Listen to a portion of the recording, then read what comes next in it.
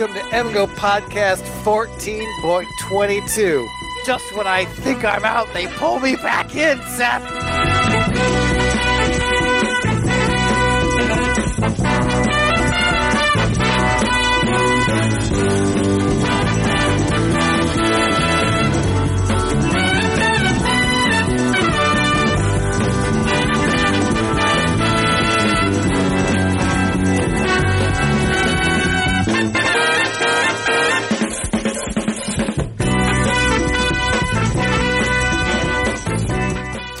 So I gave up on them. I was like, you lost to Indiana by 1. You lost to Wisconsin by 1.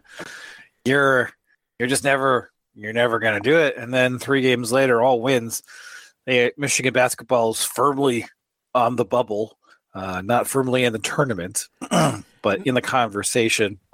Now they still got to win 1 or 2, I think. Well, more than that. So we've punched in all the various scenarios to Bart Torvik's Teamcast.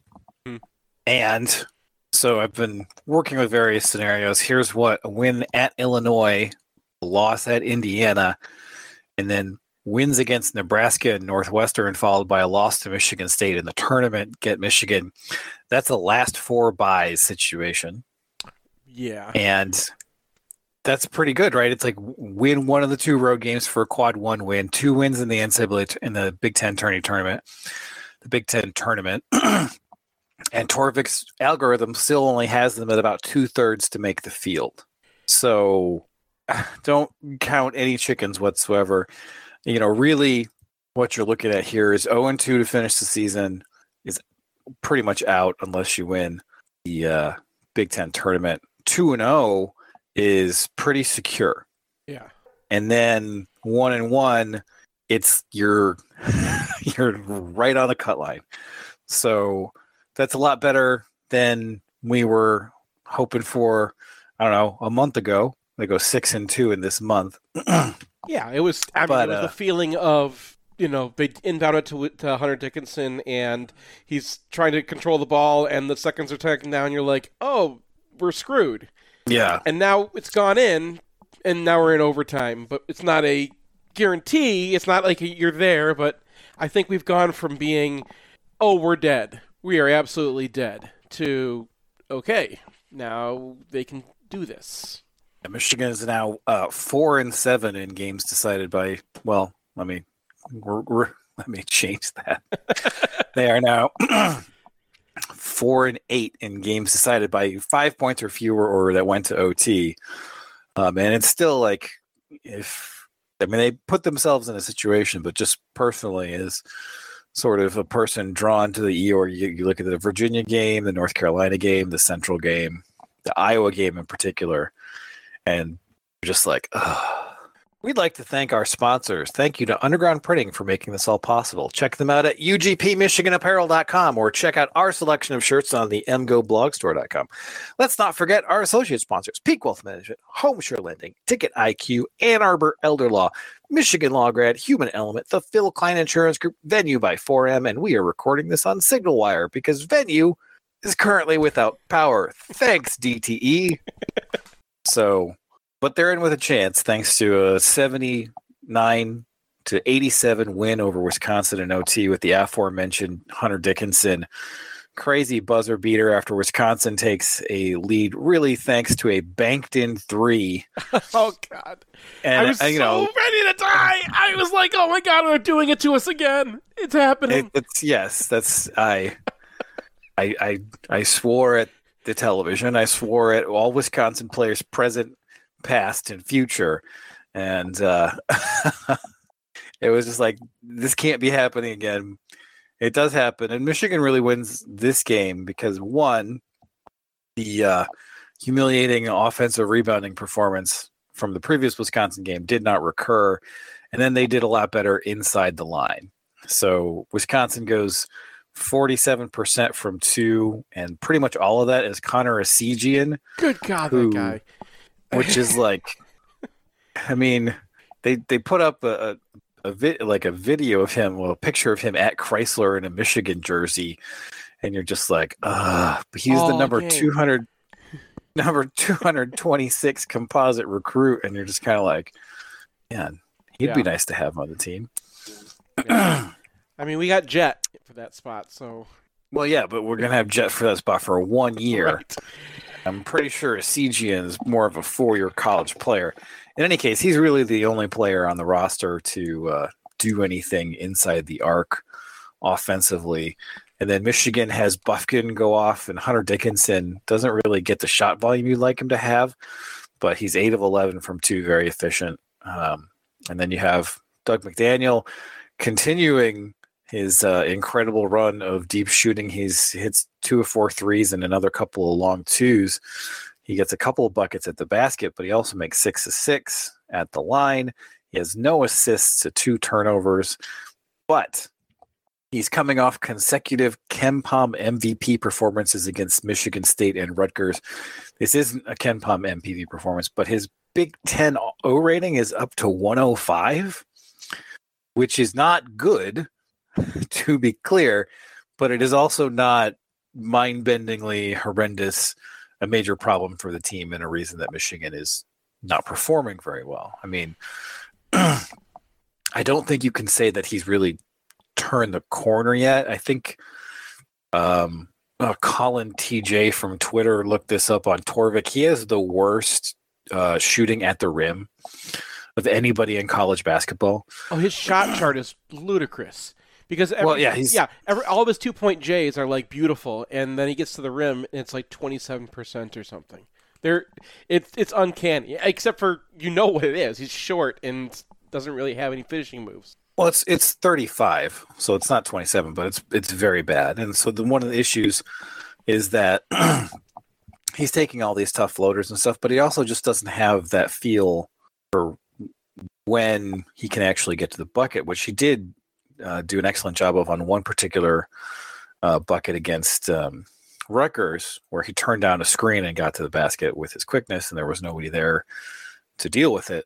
That's the kind of thing that you're going to need to see more of. He just needs to, he's never going to be good at finishing contested shots at his size, but there will be opportunities for him to get more uncontested shots with his quickness. In any case, I wish Matt D was here for this, because he's got as you mentioned, 0 assists. And that's been a major problem in the offense, that they can't run all these sets that they want to run because, Doug is your bottleneck, right? That's the guy that he's not going to see it, or he just doesn't have the length to get the ball there. So he's a freshman point guard, so yeah. There's a reason that freshman point guards usually don't start, and when you see 5-star freshman point guards start, the offenses that they're on, even though they're Kentucky and UNC, are mysteriously not as good as they should be. So that's what I think, 90% of this is. Because, for the season, he's got an assist rate of 21, which isn't bad. And, his turnover rate's 17, which isn't great. But it's also not terrible. So McDaniel really sort of seems to fit in that paradigm of a promising freshman point guard who's still a freshman, but he's got enough juice and he's been performing well lately, and you're pretty hopeful that down the stretch here that might be a reason that Michigan can overperform their season to date, which is kind of what it's going to have to take to make the tournament. I mean, they're up to 41st in KenPom, which doesn't sound great, but when they started this month they were 67th, so they've moved up 25 spots. You're seeing the emergence of Bufkin. Michigan's able to win a couple of games with Jet Howard not playing, and I know people are talking about, well, maybe there was a bit of a boost not to have Jet Howard because he's so bad defensively that you're able to do some things. And yes and no. I mean, they did hold Rutgers to not very many points, but also you're not really getting a whole lot out of the minutes that Michigan is replacing there. I mean, because you're putting Joey Baker on the court, and Joey Baker's okay, but he's not a huge defensive upgrade on anybody. I mean, They've been playing Jace for him too. Like that's Yeah. he's getting a lot of his minutes too. And yeah, so I mean, you got Terrence Williams coming off the bench, using Will Cheddar. They're the options, and this is kind of going to get into like the meta conversation of like what are they doing with their lineups right now. But when you have Baker and his athleticism, a bit, his limitations out there, that kind of limits the lineups that you can play, and I think that's been part of their issue. Even though they've won these games, it's Rutgers, it's Wisconsin. There's going to be more athletic teams that they're going to face, and you're going to want Jet for those. Yeah, and I mean, honestly, at this point, I'd be looking at playing Jace more, just because like he's not that much smaller than Cheddar. He's obviously a much quicker player, and we don't really have much sample size for him. But he's 7 of 15 on threes. Yeah, and all of these are wide open. He's very limited offensively. He has Gavin Groninger usage. But if you get Jet Howard back, how much usage do you really need to get from guy number 5? I don't think you need to get any. So you're just looking at who's the best defender and who's the best guy when it's time to take an open 3. And I think Joey Baker is obviously the best guy to take an open 3 amongst the options. Right. But I mean, at this point, Terrence Williams and Cheddar really aren't bringing a whole lot to the table. So, I mean, I don't. Brings rebounding. There's the huge difference between the two of them, and the huge difference when Williams was out for the Wisconsin game, and then when he was in for the Wisconsin game, and when Cheddar was in for the Wisconsin game. Like, oh my God! Suddenly, Wisconsin got some offensive rebounds, and the world exploded. Yeah, I mean, to me, the lineups have been pretty strange, because you get Terrace Reed comes in and has been emerging as a player down low, really kind of gives you something. He's his offensive rebound rate's up to 13, which is pretty incredible. And he had, I guess, a bit of a rough go in this one. 17 minutes, gets a couple buckets, 1 of 3 from the line, a couple offensive rebounds, but 4 turnovers is kind of an issue. But part of that is the fact that they had a Terrace Reed, Hunter Dickinson, Terrence Williams, Jace Howard, and then Doug McDaniel lineup, and it's like, what is your spacing there? Yeah, because it's one thing to put Terrace Reed out there in place of Terrence Williams, who's currently shooting 26% from 3 on the season, but having both of them out there, it's just like, well, who do you even need to check on the perimeter at this point? So, I mean, it does feel like this team is about one player short of being a pretty good team, and by that I mean top 20 in KenPom, but they just get very little balanced production out of the 4 spot, because it's either Reed, who's all defense at this point, or Terrence Williams, who's also all defense, all rebounding. Or you get Baker, who's all offense, and then Cheddar, who's not really either of the above. So you don't really have a two-way player at a pretty important spot. But they do manage to pull it out against Wisconsin, despite Stephen Crowell going 2 of 3 from 3 with a crotched in one, and then Klesmit banking in the 3 at the end. So, they fight them to a draw from behind the line. That's fine. They get to the line a lot more. They probably should have got to the line a couple more times, but Hunter Dickinson gets fouled by Wall. The ball goes out of bounds, and they're looking at it on the review, and you're like, oh, God. Because they're going to ignore the foul that caused Dickinson to fumble it out of bounds. Right. And they're not allowed to review that, but we can review fortunately, one of their guys flew in and came off his fingertip, and that was enough. I guess. Yeah. I mean, it's just, if you're going to go review a play, I think all of it's got to be reviewable, because obviously Dickinson isn't going to fumble that ball out of bounds unless Wall grabs his arm. Yeah. And to have a slightly unjust result, because Michigan should have been the line, turn into a very unjust result is just, you can't have replay that gets things more wrong than they were before, right? That's they were. It was so kind of defeats the whole purpose. We'll get into that in the hockey segment too. But why do they love Wall so much, man? He gets away with so much. Like, anytime someone breathes on him, it's a foul. Anytime, like, he's committing a foul, it's just ignored. And then when he does, like, commit a foul that you have to call, it's like where he steps under Terrace Reed and Reed falls down and hits his shoulder. And, like, you know, then Wisconsin fans are yelling that Reed doesn't have to shoot his free throws. I'm like, dude, that was a dirty foul. Like, when you step under a guy when he's coming in, that is a dirty foul. Yeah, and, like, yeah, Terrace Reed didn't have to shoot his free throws. Maybe you shouldn't Brad Davison it. Right. And then someone else will. I mean, that's all on you guys. And we did see the two big lineup for chunks of this game. Not very much of it.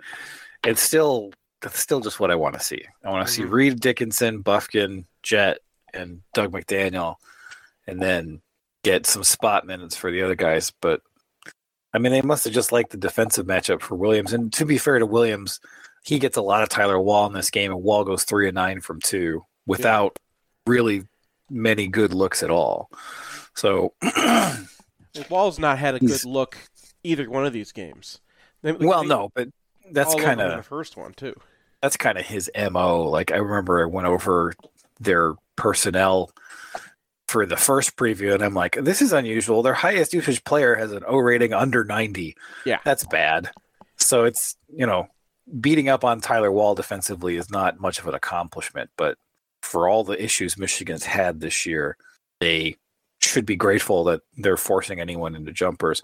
And you saw a lot of that curl action that was getting them open looks at the bucket just didn't happen. So that's an adjustment that happened from game 1 to game 2. Yeah. I mean, they turned into those pull-up jumpers, from mid-range that, Sejian was making all over the place. Right. Like, that's what they had. Yeah. So they had a ton of mid-range stuff, and to their credit, they hit some of it, but it wasn't exactly the layup fest that we saw from the opener. Right. Very frustrating. Well, I mean, any other takes away from, I guess we're covering both Wisconsin games at the same time here because they're just, two sides of the same game. But it was, I don't know. I to go to overtime with Wisconsin at Chrysler if that happened in the middle of the season and not like in the end when it's just like get past this game and get to and get one of these road ones, is that a little alarming to you? What alarming? That we're an athletic matchup with Wisconsin. Oh well, I mean, it is what it is at this point. Like, yeah. I don't know what to tell you. Yeah. All right. Well, I think usually you do this, but let's take a break and talk about the Rutgers game. Want the perfect game day outfit? Underground Printing has unique, great-fitting U of M apparel and officially licensed apparel from legendary Michigan names like Woodson, Howard, Ufer, and more. UGP also specializes in custom printed apparel and promotional items for groups, events, and businesses. Whether you need one shirt as a gift or 1,000 shirts for a charity walk, Underground can customize almost anything for groups large or small. To learn more, visit Underground Printing at one of our 3 convenient locations around Ann Arbor or online at undergroundshirts.com.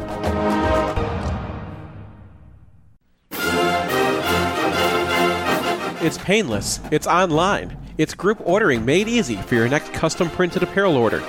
Pogo from Underground Printing will save you time and hassle. Whether you're selling shirts for a fundraiser, organizing a large event, trying to collect sizes and payments for a family reunion, or, ordering a whole bunch of shirts with your Kickstarter, Underground Printing is here to help. Save time and hassle every step of the way with their easy-to-use site. No more guessing what to order, chasing people down to pay, wasting time trying to sort out the order. They'll set it up and you can just sit back and relax. They'll even take care of individual shipping. To learn more about Pogo, visit them at any of their convenient locations or at pogo.undergroundshirts.com. Hey, it's Nick Hopwood, founder and president at Peak Wealth Management. We have a lot in common. We both went to Michigan, we're both huge fans, but I'm concerned about how much time you're spending on Michigan football recruiting. This could be time spent with me poring over your cash flow and Roth conversion strategy. How are these Roth conversions going to get done with you spending all your time and energy on MGO Blog looking at the next 5-star recruits? Hey, all kidding aside, if you're addicted to MGO Blog and you want to outsource some of your financial planning to an expert, consider us. PeakWM.com/MGO Blog. At Peak, we work with people people in a variety of situations. Some of our clients are young professionals looking to optimize their savings and investments. For young people, time is the key. Some of our clients are super affluent trying to figure out when they can retire. Some are high net worth retirees looking for a second opinion on how their money's working for them. Get your second opinion at peakwm.com/mgoblog. Peak Wealth Management. Retire with confidence. If you want to see where our post-game podcast happens, or if you need a spot to land in Ann Arbor, check out 4M, Prentice Partners' beautiful brand new flagship property at 830 Henry Street in Lower Burns Park and across the bridge from the Big House. Their 11 spacious 6-bedroom, 6-bath suites feature state-of-the-art digital capabilities and are laid out for comfortable, efficient collaboration. You can also rent a 4M unit for shorter stays, say if you want to come to town for a football weekend. I want to add myself that they're also taking over Lucky's. We're really excited about their plans for that space. So if you're by the stadium, swing by 830 Henry or visit Prentice4M.com. I can't believe I'm doing this. If you find yourself in the penalty box, you want a Michigan man arguing your case, call criminal law attorney and former prosecutor Jonathan Paul tonight. It's 248-924-9458. Or visit his old website at MichiganLawGrad.com.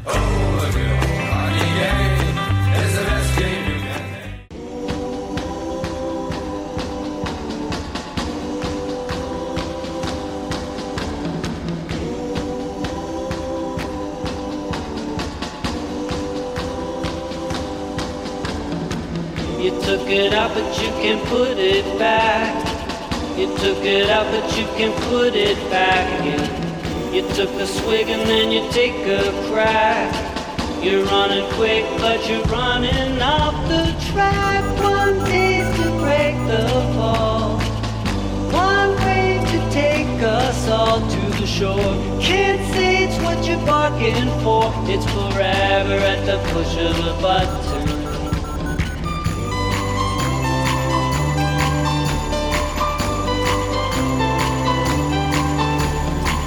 We have breaking news on our recorded podcast. And that news is beep, beep. It's happening right now. Venue has gotten its power back as we are recording the podcast, so they will be open on Monday. And DTE willing going forward. I'm sorry, I just had no power for like 5 days. I'm not really happy. It's just not something I'm happy about. Did you see the DTE on the Zambonis? Like, because I'm surprised. If I was in the student section still, whenever they're like, "Oh, it's a Michigan Power Play powered by DTE," I would shout, "At least they're powering something." This weekend, their power play was powered by DTE. Because they're not powering my house for 5 days. Have you seen Michigan's power play recently? Friday night aside, they've been very DTE lately. Anyway, go to Venue, eat some food, have some drinks. Forget about the fact that your home is cold and devoid of energy. The previous game, Michigan played Michigan 58, Rutgers 45 at the former RAC, which is now a corporate sponsorship. That's almost acceptable, but until they pay me, I'm not saying the name. Do you notice they started losing there since they got the corporate sponsorship? Now that it's not the RAC, like Nebraska won a game there. Nebraska won a game at the RAC because it's not the RAC. And dear readers, I must confess that I did not watch this game live because I had no power and 2 children. That is not a good combination when it comes to observing basketball games. So I watched it the day after at the Ann Arbor District Library. There's a shout out, Rich.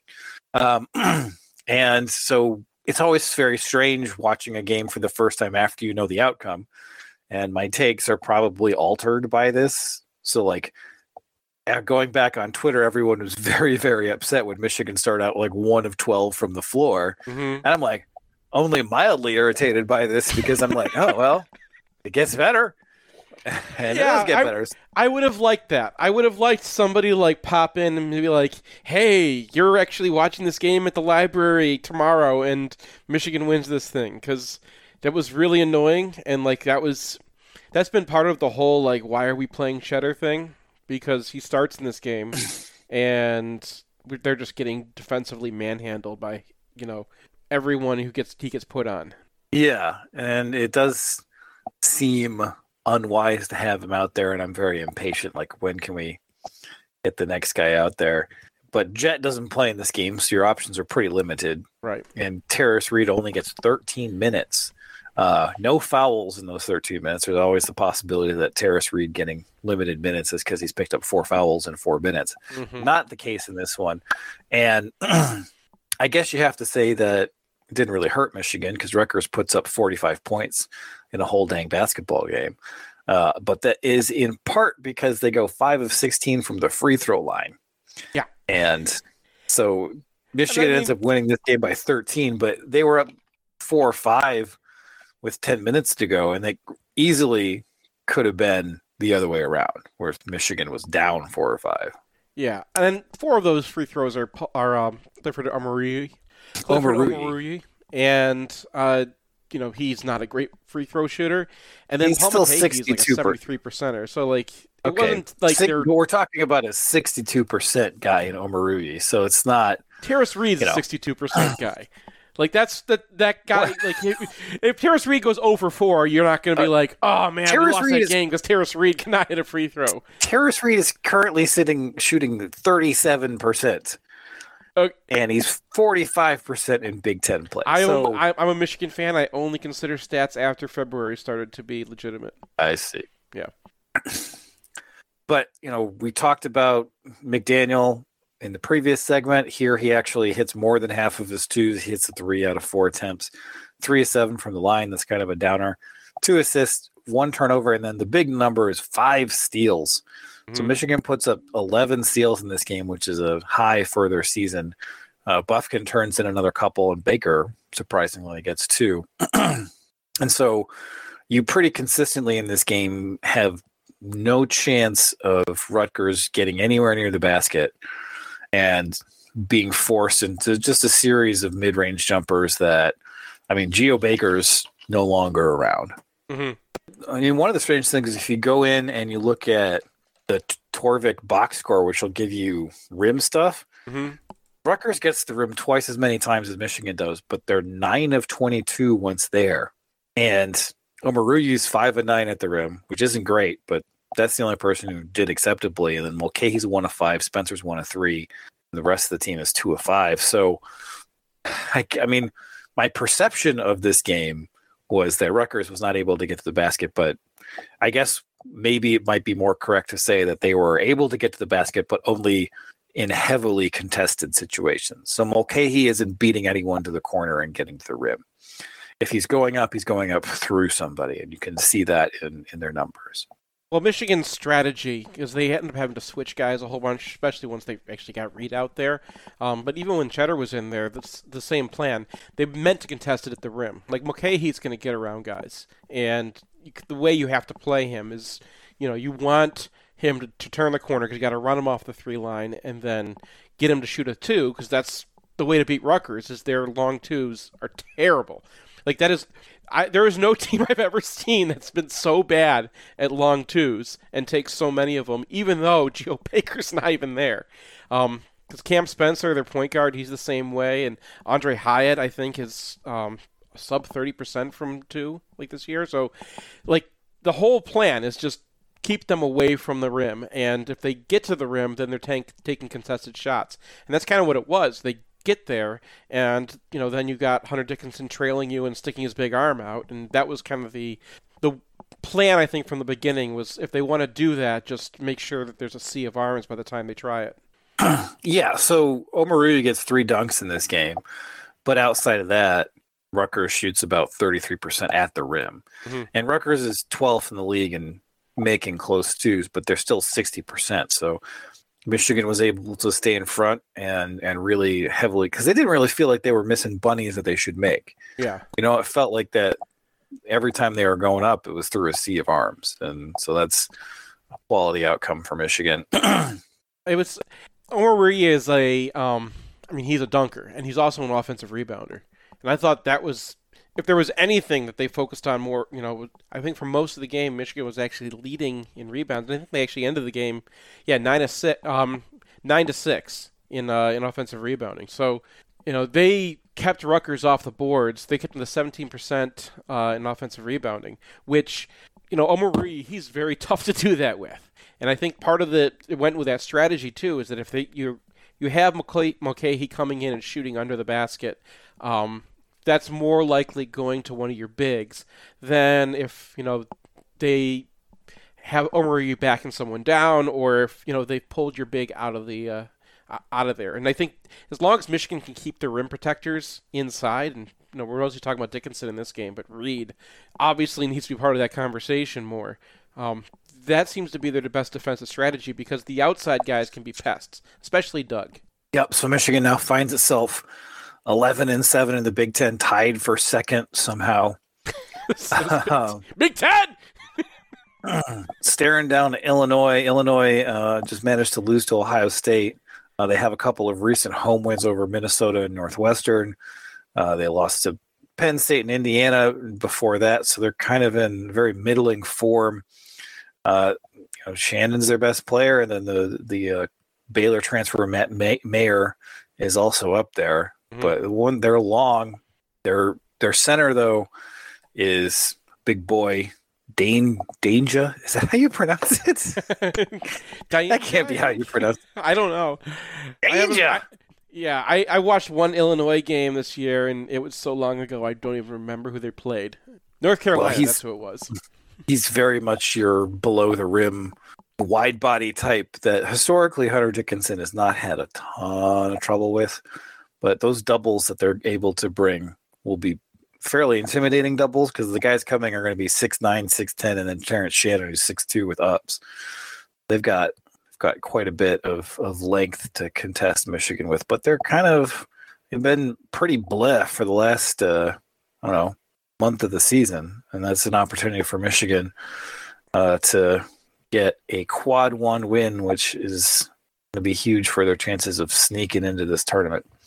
All right, we're going to take a break, come back, and talk about a pretty frustrating hockey weekend. At Peak Wealth, we believe we can help you retire with confidence. It's Nick Hopwood, certified financial planner from Peak Wealth Management in Plymouth. I graduated from Michigan in 2001 with an econ degree and founded Peak Wealth Management in 2014. And now we have over $240 million of assets under management. As a freshman in 97, winning the national championship in football and hockey didn't get any better than that. Both my wife and I lived in Bursley that year, and it's crazy because we never actually met while living in the same dorm. Probably because she had a car and I had to ride the bus. But we named our dog Bursley anyway, and he's on the payroll here at Peak Wealth Management. At Peak, we're fee-based. We're your fiduciary, which means everything we recommend is always in your best interest. We partner with leading institutional money managers, focus on low fees, and make sure every client has a financial plan covering retirement, college, tax, estate, insurance, and cash flow. Simply put, we are Peak Wealth Management, your comprehensive financial coach. Book your second opinion at peakwm.com/mgoblog. Peak Wealth Management. Retire with confidence. In southeastern Michigan, the yearly cost for a nursing home averages approximately $100,000. It doesn't have to, though. Reed McCarthy founded Ann Arbor Elder Law after handling a tricky situation for his own family. Years of experience later, his boutique firm works with clients across southeast Michigan, dealing with Medicaid planning, long-term care, and tax, disability, and family law, not to mention family dynamics. If you have a family member who may need that level of care, or if you're ready to start your own estate plan, Reed can give you a plan for the future. Visit AnnArborElderLaw.com or call 734-945-9693. That's 734-945-9693. It's painless. It's online. It's group ordering made easy for your next custom printed apparel order. Pogo from Underground Printing will save you time and hassle, whether you're selling shirts for a fundraiser, organizing a large event, or trying to collect sizes and payment for a family reunion. UGP is here to help. Save time and hassle every step of the way with our easy-to-use site. No more guessing what to order, chasing down people to pay, or wasting time trying to sort out the order. We'll set it up and you can just sit back and relax. We can even take care of individual shipping. To learn more about Pogo, visit us at any of our convenient locations or at pogo.undergroundshirts.com. This is Matt Demrest, the owner of HomeSure Lending. We're a local mortgage company here to help you purchase with confidence and refinance with ease. People don't get mortgages very often, so it can be confusing. We'll break down every single line item so that it all makes sense. And at the end of the day, if we're not giving you the best deal, we'll tell you to go with the other company. We're here to offer our simple mortgage guidance. This is Seth Fisher from MGO Blog. Over the years, we've sent dozens of readers to use HomeSure Lending, and every review that's come back has been raving. I myself used them to refinance after doing our original loan through our bank. I was amazed how much smoother the process was for our complicated loan. Brian used them, you should use them too. Finding out whether it makes sense or not to refinance or getting pre-approved to buy a new home is easy. Head over to homesurelending.com. That's HOMESURE lending.com/MGOblog to find out more. Or call us at 734-531-9950. That's 734-531-9950. I've got two of my favorite people here with me, kind of an annual tradition, Cooper and Colby. Cooper, how old are you? 11. Colby, how about you? 9. Can I get a Go Blue? Go Blue!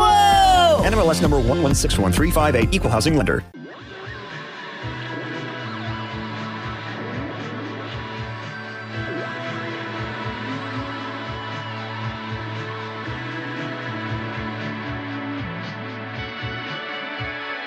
I dropped out. College education's a dull knife. If you don't believe in the letter life, then maybe this is a lonely try. And how I gauge whether this is stasis or change. Fill out the requirements on a page and burn out before you can get paid. 'Cause we're always calling in monochromatic hallways. Dream we pull a 180 someday. If you don't like Dave! Jason! Neither of them are here! But I've still got Seth and Randy! I need takes hotter than, Chrysler Arena after they show a clear foul on Tyler Wall that's got balls out of bounds, and you're just like, it's going to be Charles Matthews again, and everybody's really mad, and then they bank in a 3, and it's like, what the God, Wisconsin. Yeah. Seth, give me your hottest take. If there are more than one... Sorry, let me start that one again. If there's more than one stoppage to fix the ice, you lose a home game next year. Okay. Because it was an outdoor game, so is that like a... I don't Does that care. help? If you want to do the outdoor care. game, that's the home team's decision. They have to take that into account. Like, if you do an outdoor game against someone you're not going to play twice, or you're not going to play again next year, fine, you can get away with that, right? But if you want to do an outdoor game in February in the middle of Ohio where, your 50-degree days are like 50-50 chance here, then you're taking the responsibility, man. And, one ice problem, fine. We could do one ice problem. But when they're pulling, sizable chunks of ice out of there twice, and we have to play. I don't even know if Hughes was injured the second game, or if they were just like, "There's no way we're putting this guy out on that ice because that would kill our season." It was ridiculous. It was not a real hockey game. Seth, I like that you're putting more pressure on the Zamboni driver. Like that, we don't put enough pressure on that drunk guy. I'm assuming everyone is drunk. The fact that he even drives a straight line is, to me, miraculous. But now you want him to make sure that ice is perfect. I agree with you. Put it on him. I got to walk by the Zamboni drivers at Yost like every game, Randy. You cannot get me in trouble with those people. Okay, so maybe they have big machines they could run me over with. Maybe they're drinking Coors Cutter. Okay, fine. There you go. Okay, fine. Randy, give me your hottest take. Hunter Dickinson's shot was a bigger slap in the face than what Juwan Howard did to Wisconsin coaches last year. I mean, so does that mean the announcers are going to be talking about it in 2 years? Like, hey, do you think that hit was because Hunter Dickinson hit that shot on them? Yeah, that's payback from the way that was handled. That shot was insane. Insane shot from the catch to the turnaround to the shot. I have to say, this is why Hunter Dickinson came back. He's kind of had a bit of a lackluster year, and the team has not performed that well, although there have been moments where he's carried the team and done a great job. that to me, in that one shot, in that one moment, you're like, this is why you came back. And he gets to like stare everyone, do his best Damian Lillard and just stare through the souls of everybody there. Like he's mad at our own crowd. You know what I mean? I just loved it. All of that is like truly the reason you come back here. And maybe you just show that shot on a loop and see if he'll come back next year. Yeah. I mean, it's a moment that means something in college that it doesn't mean in the NBA, because that's like a February NBA game. It's like, well, yeah. Like, Nice. this is like has import, because you're like, oh, we got to make the tournament. We got to do something. Can I say this though too, Jay and I were talking about it. Jay watches a ton of NBA with his son, and I've been watching a little bit of it. You look at like Brook Lopez's game in the NBA. He's big and can defend, but he's slow, and he can hit a three. I'm just saying, like, if you're Hunter Dickinson, look at Brook Lopez and say, I can be that guy in the NBA. Not saying I want him to leave next year, but I do think there is, watching more NBA, and Jay and I discussed it at length, I do think there's a spot for Hunter Dickinson in this NBA. Okay. All right, here's mine. Greg Gard should have given Juwan Howard his slapback after this game. This is how rivalries die. Like Avs, Red Wings, that's not a thing anymore. No, Continued meaningless violence. I don't want anyone to be hurt. I just want some kerfuffling. And like you want like a miss, like a I'm not going to shake your hand, like the old my hand is extended, and then Gard slips it through what little hair he has left on his head. I mean, Gard's got a long way to go to get up there. That's like Little Mac trying to get to Bald Bull. You know, he'd have to like power up and whack. You know, there's got to be something. You can't just have a normal basketball game anymore.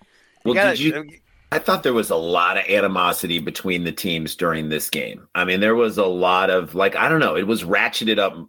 Obviously, the Michigan State game, it gets ratcheted up in there, and the defense is a lot better. I just thought there was a lot of animus between the two teams throughout this game. Well, yeah, I mean, Hunter Dickinson's just like, these guys are trash, garbage. Yeah. Like, all right, that's what I want. Yeah, I want more like wrestling accoutrement. Yes. I mean, as long as no one gets hit. Yeah. No, right, yeah.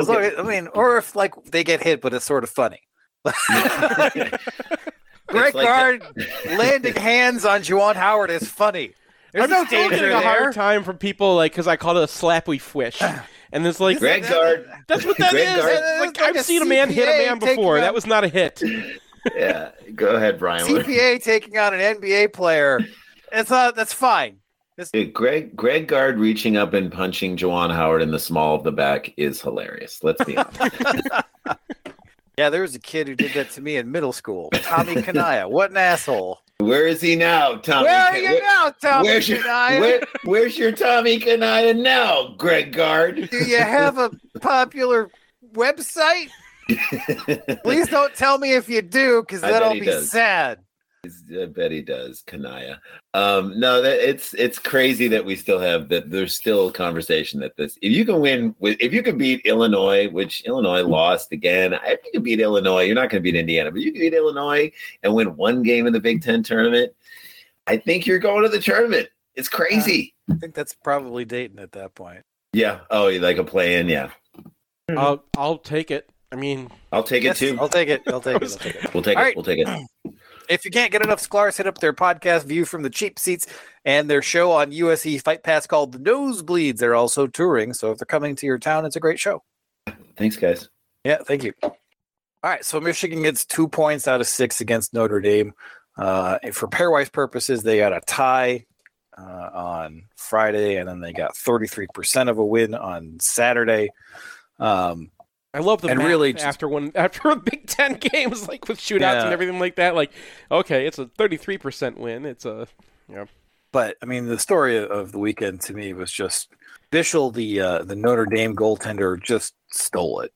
Just stole the whole weekend, because Michigan has about 6 grade A chances in overtime on Friday, and then after Notre Dame goes up 1-0 in the third period of the Saturday game, Michigan just pours it on. And I have absolutely no idea how Michigan did not score in the last 10 minutes of that game. Shots for that period were 27-6, and it just felt like a 10-minute power play, and there were probably 4 or 5 goals that Bischel just stoned, and then there are a bunch of shots from the point where he sticks out his leg and gets a toe on it, and it's just like, oh man, if that was a little elevated, if that was a little further outside, that goes in the net. And then in the Friday game, Notre Dame's first 2 goals are just flinging the puck somewhere and hoping something happens. On the power play. Yeah, the first one is a shot from the point that I think hits 2 people before it goes in. And then the second goal that Portillo gives up is just like one of those pucks that starts on the ice and then gets knocked around and flutters over someone's shoulders. Nothing really you can do about any of those. And it was really frustrating because it felt like after that first period, Michigan had 2 beautiful goals of skill and daring do and merit. And skill against Notre Dame. Gosh.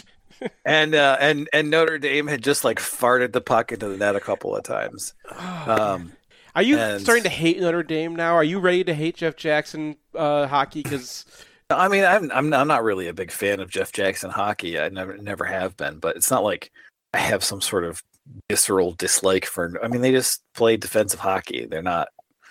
It's never really bothered me, except insofar as that the games usually aren't very good to watch. But what are you going to do? I mean, when's the last time we had a season sweep against them? 96? Or like a series sweep against them? Like it's every single year it seems like they come into Yost and they beat us. That's, I mean, they've been a good program. In any case, so the other thing that's kind of a major theme through this series and this season is just Michigan taking majors and the other team not getting. Well, I mean, they did take a major on Saturday, but they should have had another one. And it just doesn't make any sense to me because you have Frank Nazar get his head stapled into the boards on a play that has already seen Michigan players get knocked out for extended periods of time twice this year. And that's 2 minutes. And the contact from the player was not directly to the head of the opponent, but the effect of the play was extremely dangerous. And that's fine. That's just 2. And then Adam Fantilli gets booted for a hit that I have to admit, as soon as I saw it, I'm like, okay, he's gone, given the way that college hockey is currently officiated. Those things need to be reversed. Because what Fantilli did was get his elbow up, hit a guy who's got the same momentum of him as him. There's really no way that that's going to be a devastating injury. What happened to Frank Nazar absolutely could have been. And so it just kind of goes to show that this whole like player safety thing is not really something that is being taken seriously. Because if player safety was being taken seriously, that Nazar hit would be 5 in a game all day, every day. And that's how they do it in the NHL. So all they would have had to do is copy what the NHL's been doing since they came out of the lockout in 2006. Because that's how long the NHL has been calling boarding with a, when you're that exact distance from the boards. They will call that a 5-minute major and they will kick you out, and there's a fine obsessed to it too. And then, Brendan Shanahan used to go on and explain it on the videos, right? And like I would watch those videos and they were interesting to me because part of what he talked about was, look, I know it's just a check, and anywhere else it looks just like a check. But this is the kind of play that we need to take out of hockey because this is exactly how people get hurt. And that's what happens when the people who have played hockey and know hockey are the ones making the rules as opposed to somebody just they legislated head hits because they wanted the press release to say that they legislated head hits. And that's all they've gotten. Yeah, that's it.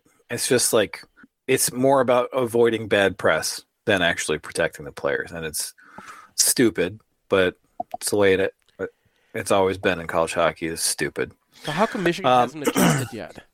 Is that an issue? Because I mean, part of it is that, Fantilli gets his elbow up there and he's been flying around the ice the whole period. And he was jawing people and he's been hitting people. And he's clearly like the curly-haired referee, like had something to say to him when he went to the box for the first time.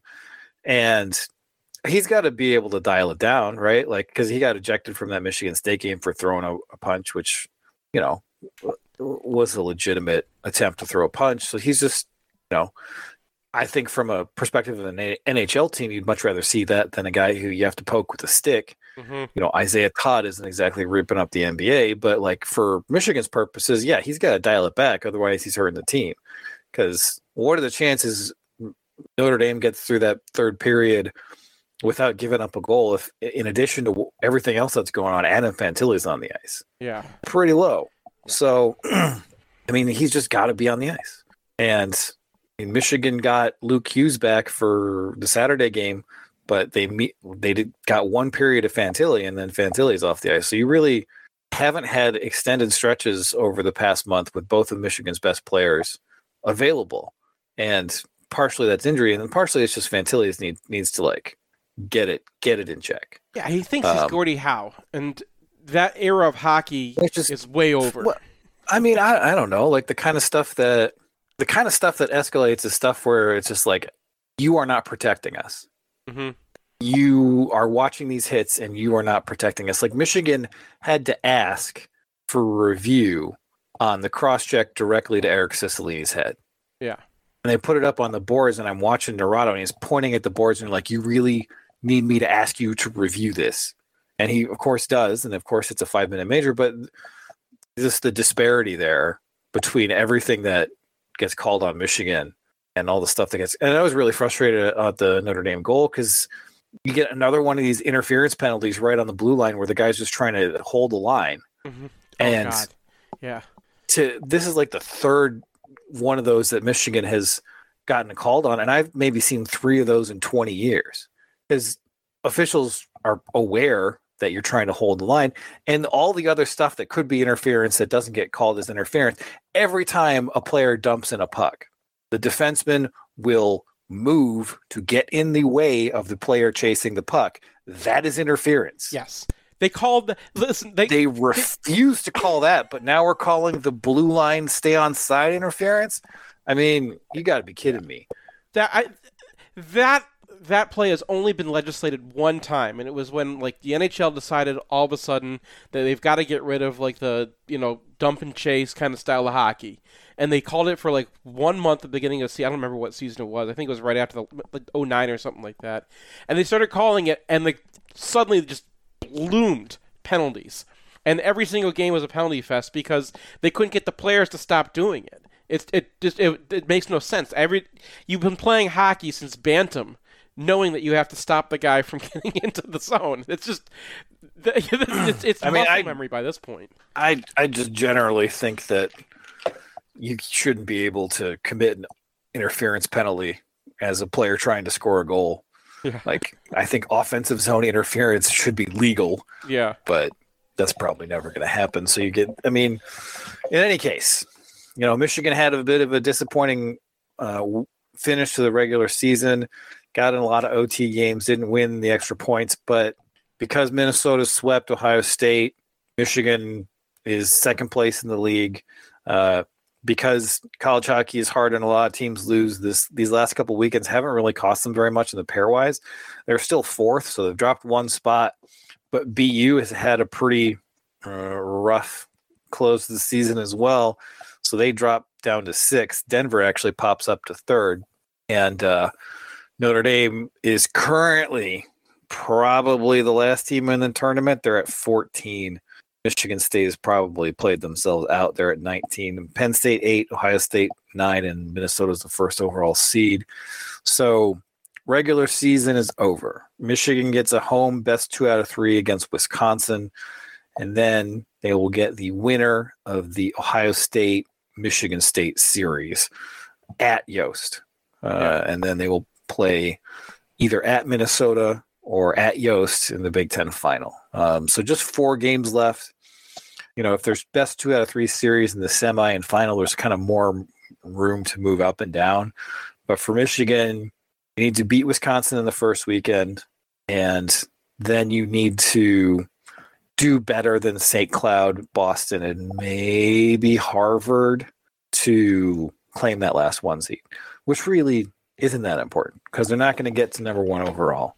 And if they do fall, they're not going to fall to a 3 seed. And wherever doesn't because and then the regional they're going to is in Allentown, Pennsylvania, for the millionth consecutive year. Right, and they're going to Allentown. Who in Allentown, Pennsylvania is like, whoa, we need to do this. Oh, this is an we annual need to get, thing for them now. Like Allentown, we need to get figured 5 people. They wanted something, right? And they're like, okay, what's it cost to bid on an NBA game? You're not going to get a playoff. Okay, what about an NCAA tournament game? We're not going to get that. I know. Hockey. Let's get into hockey. It costs them $5, and they, throw in a whole bunch of bids, and there they are. They have a bid in Allentown every single year, and it's like a thing in Allentown. It's like on the schedule beginning of the season that we've got, the NCAA playoffs are coming to Allentown. Yeah, I don't know. It's very stupid, and I hate it. All right, we're going to take a break, come back, and talk about something else. This is Matt Demrest, the owner of HomeSure Lending. We're a local mortgage company here to help you purchase with confidence and refinance with ease. People don't get mortgages very often, so it can be confusing. We'll break down every single line item so that it all makes sense. And at the end of the day, if we're not giving you the best deal, we'll tell you to go with the other company. We're here to offer our simple mortgage guidance. This is Seth Fisher from MGO Blog. Over the years, we've sent dozens of readers to use HomeSure Lending, and every review that's come back has been raving. I myself used them to refinance after doing our original loan through our bank. I was amazed how much smoother the process was for our complicated loan. Brian used them, you should use them too. Finding out whether it makes sense or not to refinance or getting pre-approved to buy a new home is easy. Head over to homesurelending.com, that's HOMESURE, lending.com/MGOblog to find out more. Or call us at 734-531-9950. That's 734-531-9950. I've got 2 of my favorite people here with me, kind of an annual tradition, Cooper and Colby. Cooper, how old are you? 11. Colby, how about you? 9. Can I get a Go Blue? Go Blue! NMLS number 116135, Equal Housing Lender. Want the perfect game day outfit? Underground Printing has unique, great-fitting U of M apparel and officially licensed apparel from legendary Michigan names like Woodson, Howard, Ufer, and more. UGP also specializes in custom printed apparel and promotional items for groups, events, and businesses. Whether you need 1 shirt as a gift or 1,000 shirts for a charity walk, Underground can customize almost anything for groups large or small. To learn more, visit Underground Printing in one of our 3 convenient locations around Ann Arbor or online at undergroundshirts.com.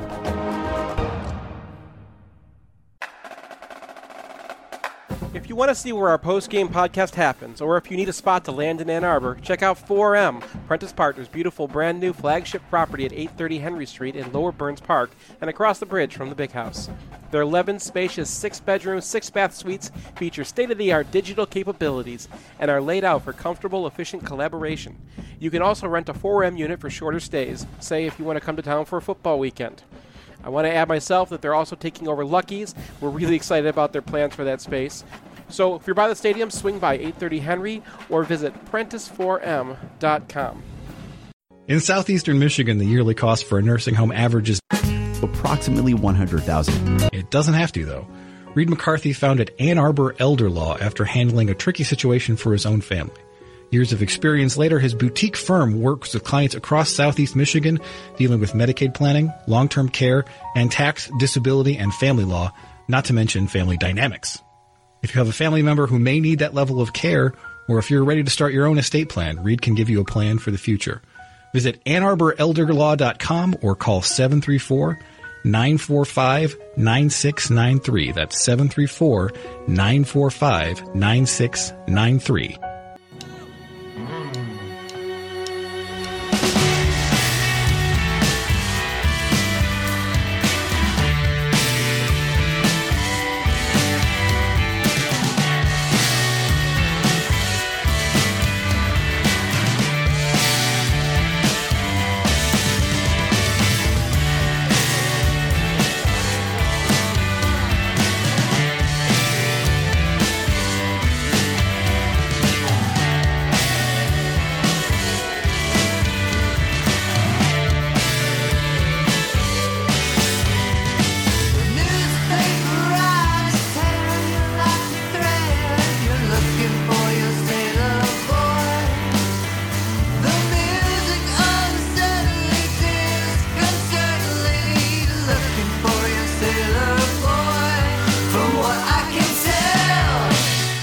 We're a week into spring practice, and it's probably the least interesting spring practice of our lives. Because there's more than punting, so no, it's not true. Well, okay. No, I don't mean like in terms of like the actual spring game type event. What I'm talking about just in terms of like chatter. Like who's going to do this, who's going to do what, because literally everything on the team is pretty much already decided. Yeah, they have to figure out who's going to win the OL jobs because they have more guys than they thought they would get. They have 6 starters right returning on the OL, so there's going to be some hashing out to be done there. But tight end is pretty much set. Mm-hmm. Wide receiver is pretty much set. Mm-hmm. Running back, extremely set. Quarterback is out during spring, though, so we get to see, like, we're going to get to see the guys after Edwards. That's part of the thing. But yeah, quarterback, very set. Defensive line, you want to. I don't think Josiah Stewart's on campus, right? Is he doing spring practice or not? I haven't seen anything on him yet. I think that he's... So if Stewart's around, then you're like, all right, let's check out Stewart. But Stewart's not around. So you have a presumptive starter. You don't get any information in. You pretty much know what the defensive tackles are going to be. Pretty much know what the strong side end is going to be. Linebacker, pretty much set.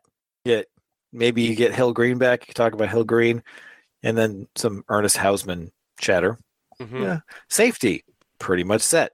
Cornerback, pretty much set at one spot. And then the one piece of information that we have gleaned so far in practice is that 6'4" Amorian Walker, who's a beanpole, who was playing wide receiver last year, has moved to quarter. And after 2 practices, Jim Harbaugh's like, yeah, he's the starter so far.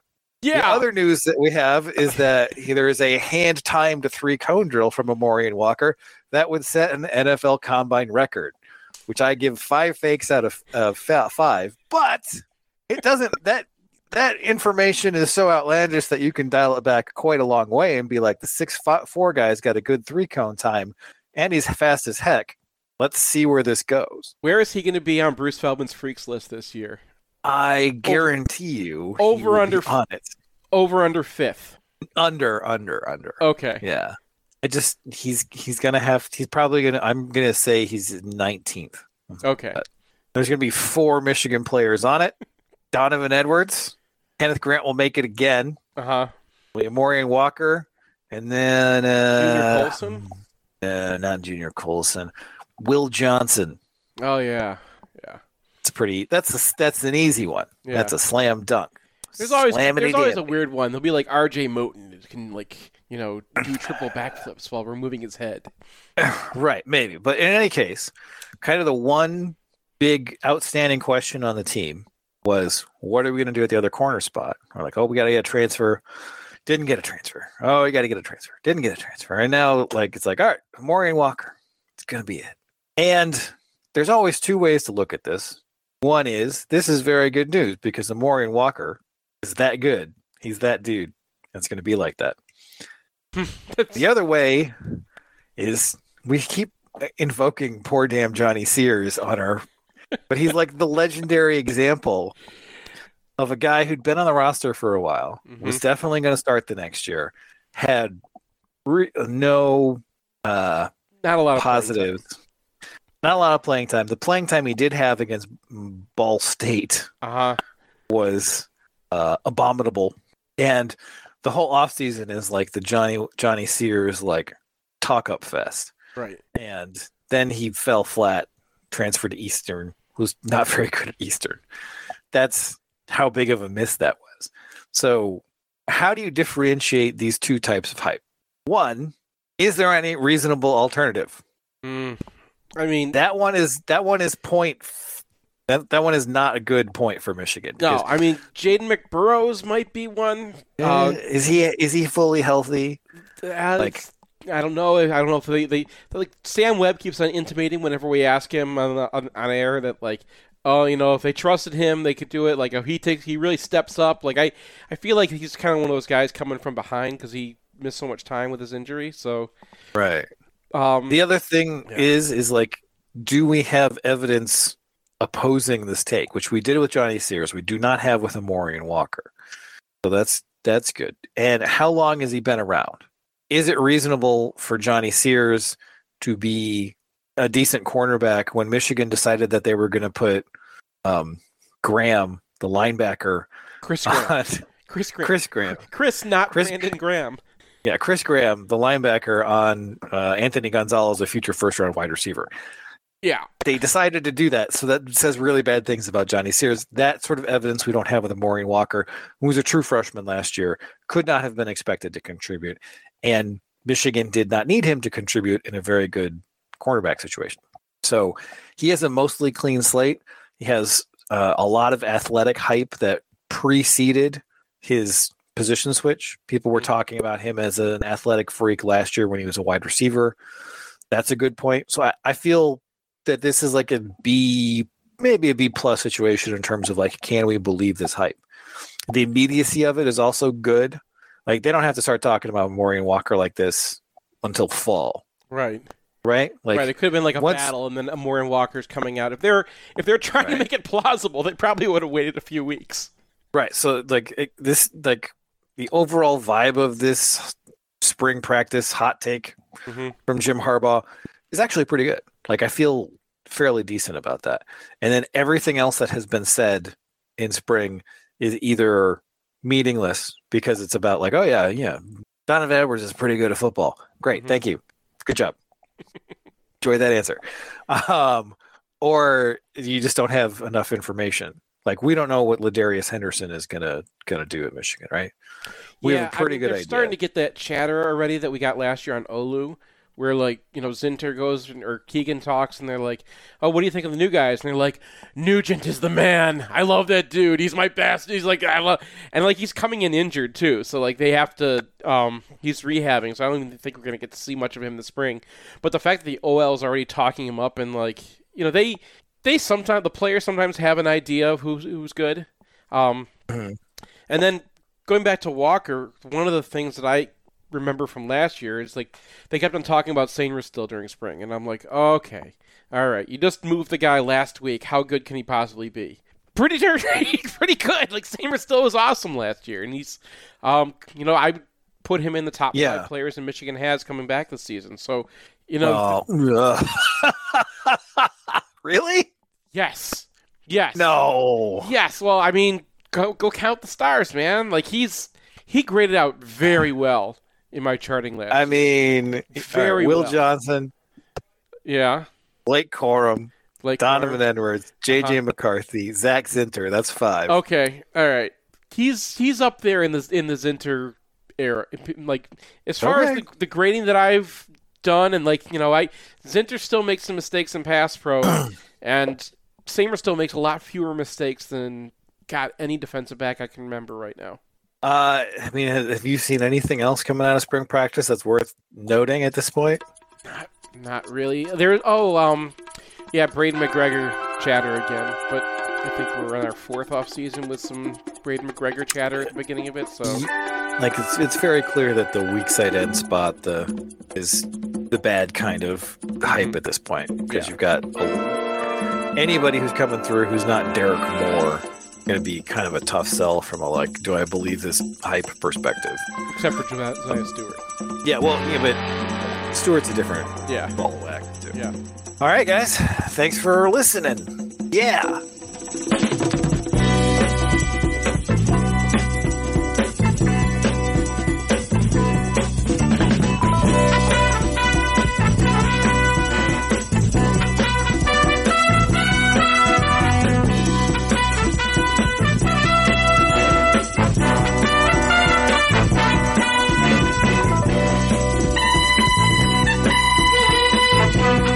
Thank you for listening to the MGO Podcast. I'm Seth Fisher, along with Brian Cook, and it looks like it's over. Oh my God, Hunter Dickinson, it's not over!